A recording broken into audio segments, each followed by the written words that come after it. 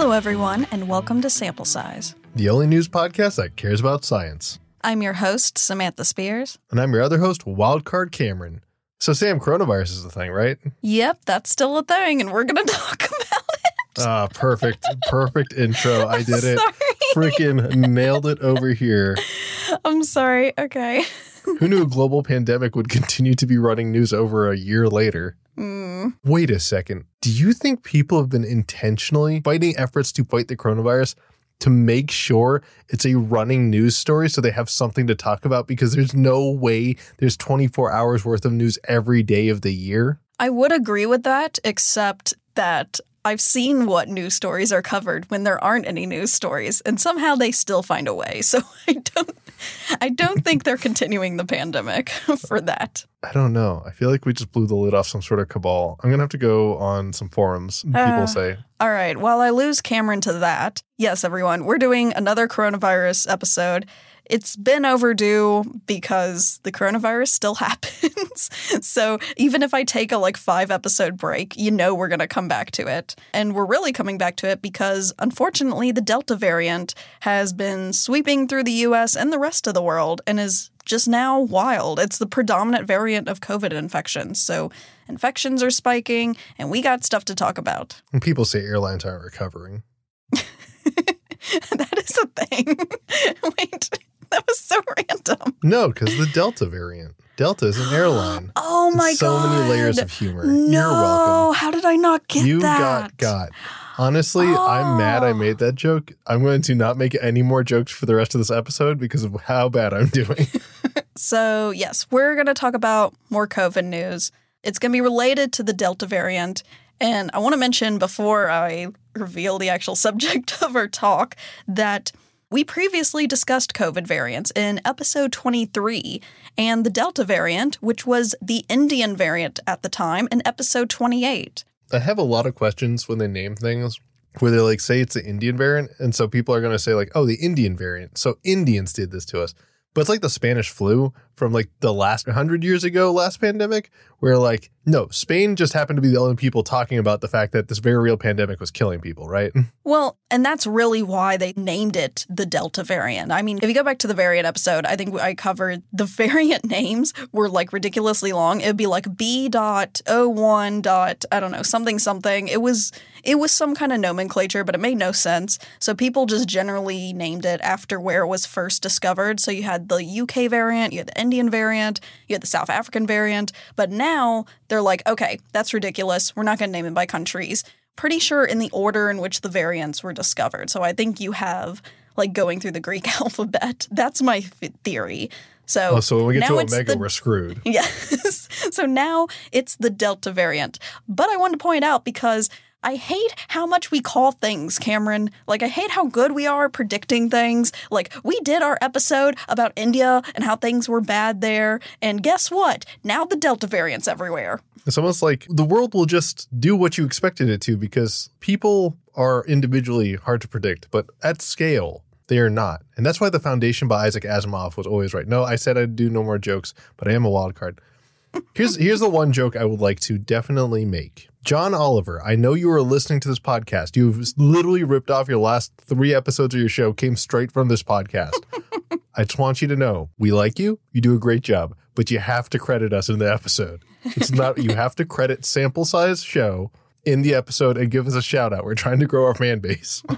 Yes, please. Last week tonight, just give us a shout out. Give us a little credit in the corner. It's fine. It's fine. You can use our stuff. Yeah. Just one icon. Okay. So for today's episode, we're going to focus again on vaccines. It's going to be talking about how good are they against the Delta variant and do we need boosters? So how good are they? Let's find out. Yes. Do they know things? Let's find out. So first, let's go over how good are the COVID vaccines doing. And if you look at the U.S., they're doing pretty great. So I'm sure everyone has read or heard a headline about how the majority of COVID cases in the U.S. are among those unvaccinated, especially hospitalizations and deaths.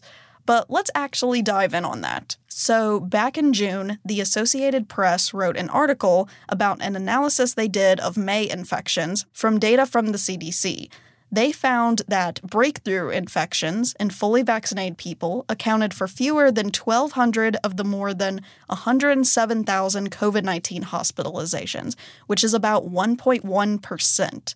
And only about 150 of the more than 18,000 COVID deaths in May were in fully vaccinated people, which is about 0.8%, or 5 deaths per a day on average. So yeah, it sounds like, so you said people who had the vaccine died. My question is, did they die of coronavirus, or is their death being conflated with coronavirus? Well, they certainly died and it tested positive for coronavirus. So it can get into a little gray area of then a debate of, was that really a death caused by COVID, or was there some comorbidity attached, or et cetera, et cetera. So you can kind of get into the weeds, but just for the sake of argument, yes, it was from coronavirus. Because the thing I do want to get into weeds about is lots of people are dying from coronavirus without getting infected, because there's so many people in hospitals that people who would get sick from like literally any other disease can't go to a hospital because the hospital is full. And suddenly,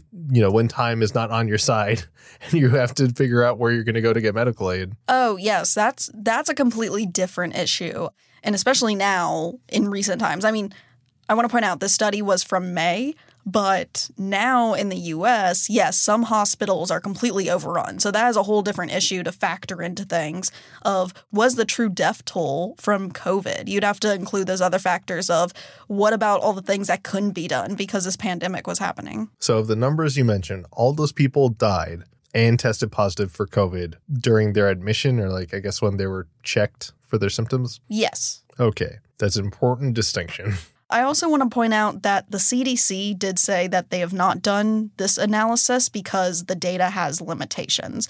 Like, only 45 states report breakthrough infections, but even so, this still supports that those who are hospitalized and dying from COVID are mostly those who are unvaccinated. And this was back in May. So then there's been a later study that was done by the Kaiser Family Foundation, and it paints an even better picture about vaccine effectiveness in the U.S.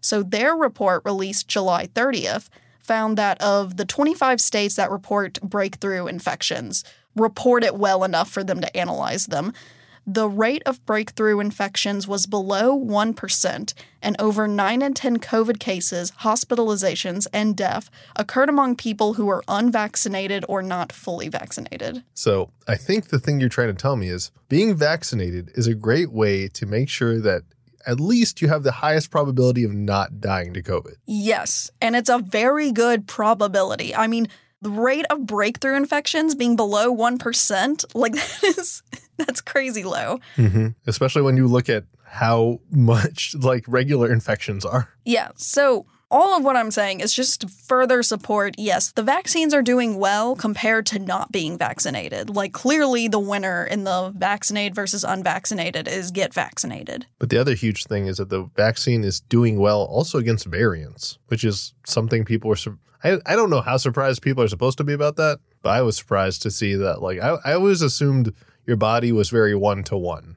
Like, this exact virus over here, if you get a slightly different version of it, your body won't know what to do. But it turns out vaccines, very effective for fighting all sorts of viruses. It kind of goes into how vaccines are made, and that it isn't really just like, this is weird to think. You know, a virus has a lot of little bits on it. And so they're not going to use a ridiculously super tiny amount of mRNA. Like, they're going to use a longer strand if they're able to.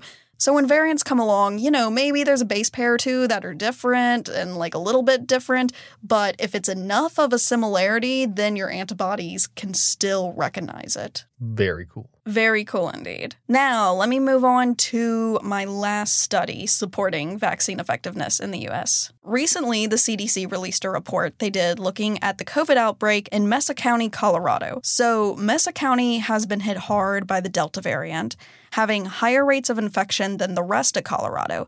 So the CDC wanted to study how effective were the vaccines in this area of high incidence. Because some of the other studies mentioned before, it was just kind of a general look at the United States. It wasn't looking at a very specific area where a surge in cases is happening.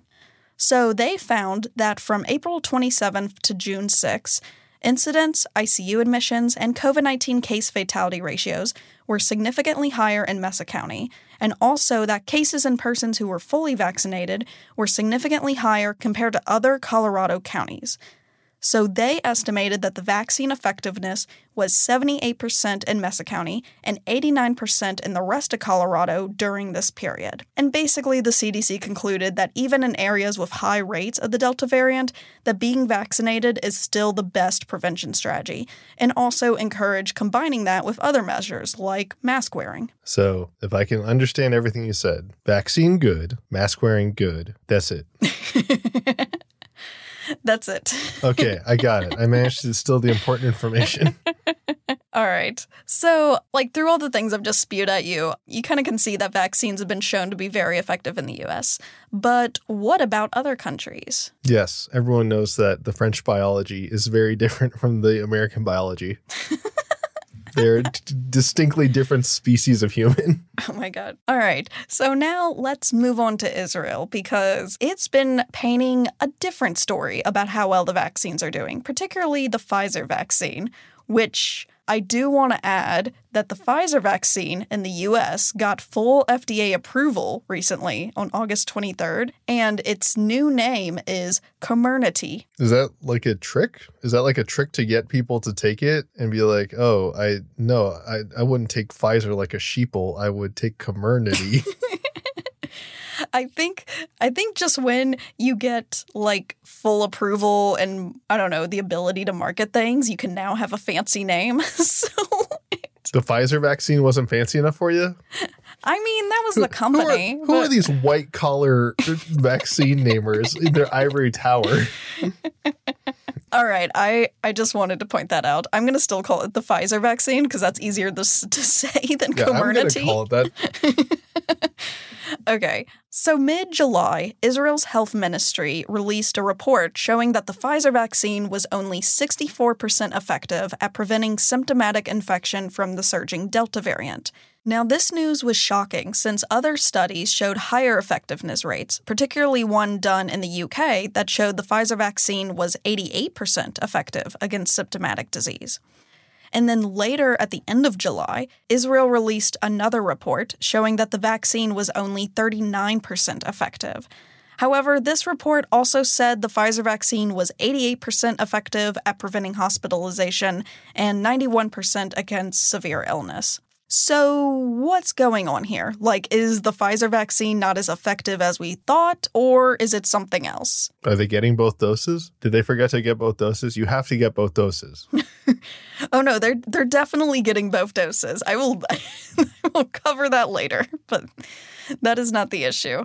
So there are really several things happening here. So we're going to go through 3 reasons why the Israel data is showing this way, because I don't know about you, I've just been hearing a bunch and seeing a bunch of headlines about, oh no, what's happening in Israel? What does this mean? What is this a sign to come? Et cetera, et cetera. What I find very confusing is if the fact that it's happening specifically in one country doesn't imply it's a problem with the vaccine. It's a problem with the country. Because there's a lot of countries that are using the exact same vaccines and getting different results. So that country is probably doing something very specific. Yes, actually. So let's get into that. First, I want to talk about the base rate fallacy. So the base rate fallacy is an effect where people tend to ignore general information on prevalence in favor of information pertaining to a specific case instead of correctly considering both of them. So in this case, if you look at how many fully vaccinated people are being hospitalized of COVID compared with unvaccinated people or partially vaccinated people, it initially looks like the vaccine is doing horrible because there's a larger number of fully vaccinated people being hospitalized in Israel. But this can be misleading because it doesn't account for how many people in Israel are fully vaccinated, which is nearly 80% of people 12 and older. So, after adjusting the numbers to be ratios out of the total vaccinated population, they then clearly show that the vaccine is performing well compared to not having a vaccine. So, this fallacy has been showing up in a lot of countries with high vaccination rates, like Iceland, for example. And I do want to point out, this fallacy doesn't really apply to vaccine effectiveness, which does account for the difference in the vaccinated and unvaccinated populations. But this base rate fallacy has still been popping up when people discuss Israel's case numbers, particularly on social media by those who don't believe in vaccines. I feel like it doesn't matter if it's Israel or not. Anyone anywhere on the planet who wants to refute vaccines will just find a way to take any of these numbers out of context. But yeah, I think the main thing you're trying to drive home is, of course, they're going to have more COVID cases than vaccinated people. Most of the people are vaccinated. So that's just a general, like, it's not a surprise if I pull red marbles out of a bag full of red marbles. Yeah, exactly. And really, this base rate fallacy could work both ways. So this isn't an opportunity to be like, oh, how dare people who don't like vaccines commit this fallacy. You can actually apply this the opposite way. If you have an area that has very low vaccination rates, you can kind of make it seem like the vaccine is doing ridiculously well, but it's really just because not that many people are vaccinated. Yeah, like there's just going to be a bunch of edge cases you can't account for where they got vaccinated, but they could be immunocompromised in a way that doesn't allow them to be as effective at fighting it anyway. Yeah, so pretty much when you look at case numbers, you need to account for the total population and what that case number applies to. So look at rates, don't really look at raw counts. That's the summary of this fallacy. And if someone's giving you raw counts in your newspaper, you throw that newspaper in the garbage. Yes. And also, why are you reading newspapers? Hey, support our local newspaper industry. There has to be a better way to support local news and not have to use paper. That's the problem I have, is the paper. You laughing at my jokes carries this podcast. While you think of that mysterious way to avoid paper, let's move on to the second reason the Israel data could be misleading, and that's Simpson's paradox. So Simpson's paradox is when you get misleading results from observational data if you don't account for some confounding factor. It shows up when two effects are both higher in one group and then both lower in another group. So not accounting for that group would nullify the effect. There's a great article by an epidemiologist, Dr. Jeffrey Morris, explaining this very clearly that will be in the show notes. But pertaining to Israel's vaccine effectiveness rate, at the time Dr. Morris looked at Israel's case numbers, the overall vaccine effectiveness against severe disease was 67.5%. But if you account for age, then that becomes 91.8% for those under 50 and 85.2% for those 50 and older. So that's because vaccination status and risk of severe COVID infection are both higher in the older age group. Oh, so old people should really get the vaccine is what I'm hearing. I mean, yes, but the point is that the 60% number that was floating around is a bit misleading because it doesn't account for age. As soon as you accounted for age, the vaccine effectiveness against severe COVID was looking like a lot better. It was looking closer to, the 93% that was initially given when Pfizer's vaccine trials were done. Yeah, and I mean, that could be for a whole range of reasons. When you're that old, things can start happening in your body, and it's not as good at fighting off infections. This is my joke. Is it a joke? We'll find out. It is a joke, but I don't think you're quite getting it. I don't think I am either. What I'm not getting is what the hell explains why old people are getting sick or are still getting sick despite having vaccines? No. See, this is the part you're missing. If you just measured vaccine effectiveness against severe disease in Israel, you looked at the entire population, okay? You would calculate that the vaccine effectiveness is 67.5%. But as soon as you break it down by age group, then it becomes those under 50 have a 91.8% effectiveness, and those 50 and older have an 85.2% effectiveness. So it's a paradox because as soon as you account for age, both of those effectiveness rates become higher than if you looked at the rates overall. Yeah, the overall average is 63, 60-something? 67.5%. Yeah, but it's weird because in both of the categories you just gave me, you think that the average would be the average of those two percentages, but it's not. It's way lower. Yeah, and that's what makes this a paradox because, as you said, you wouldn't expect the other two age categories to be higher than the overall. It's weird that as soon as you account for under 50 or above 50, you get 91.8% and 85.2%. But the reason this is happening is because age is associated with both vaccination status and risk of COVID infection. So if you think about it, older people are more likely to be vaccinated. And this is true in Israel because they were on the priority list to get the vaccine early and because they knew that they were at a higher risk of COVID.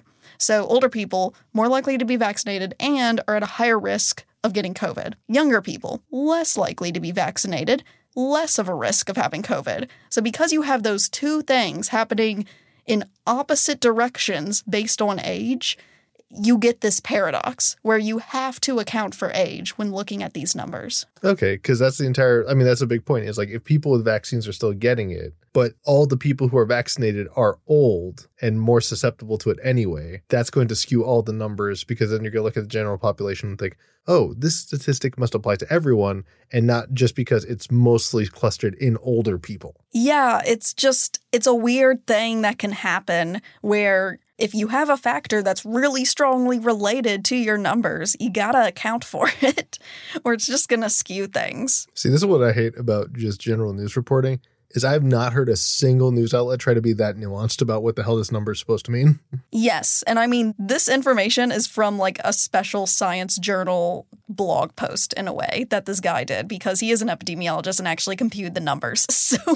That's right, loyal listener. Sam's going deep into those statistical minds to get you those beautiful little rubies that you get to enjoy in your ears right now. So why don't you take the time to just pause the episode and go force it on someone else so that they can enjoy it too, then come back and we'll finish this. And I just realized he's really like a professor of biostatistics, but, you know, that's still closely related. He gets paid to do a thing I can't comprehend. Okay. That's what I'm taking away from this.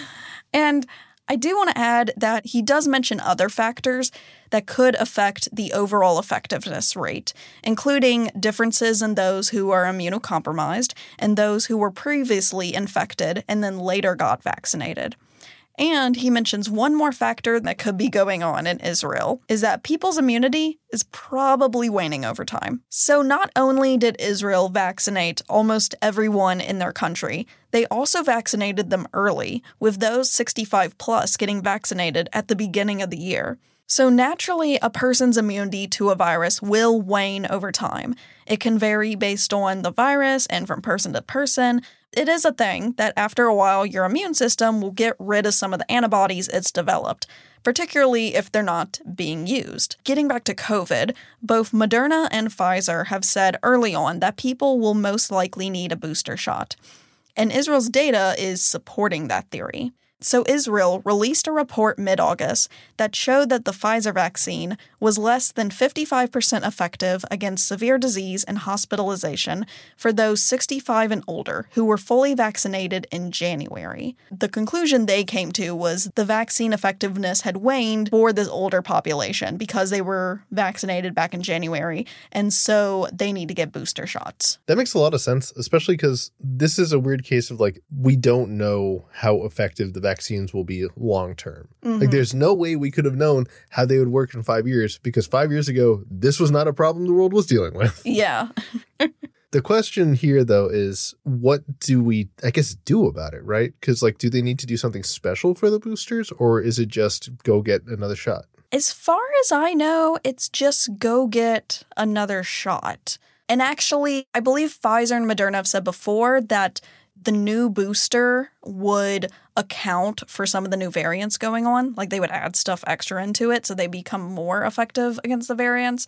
I'm not sure if they're selling it like that or not, because I want to add that Israel is already giving booster shots. So I think they're just doing that based on Pfizer's, like the supply of Pfizer's vaccine they had or a new order. But they're already doing that. They're giving people third shots. It's pretty cool. I mean, it's nice to see them have an active and immediate response to the problem. So that's pretty cool. Because I remember hearing a problem they were dealing with the whole time, which honestly everywhere around the world was, but it just felt a little weird considering they had postured themselves to be the first to get the vaccine, was there's a very orthodox minority of people, both Muslim and Jewish, in Israel who were really fighting getting the vaccine. So it's still interesting to hear, despite the fact you'd have such an orthodox minority of people who have still been pretty vocal, they're this effective at getting people not just to get vaccinated, but to also get the booster and pay attention to what's going on. Yeah, and it's a little bit of a complex topic. So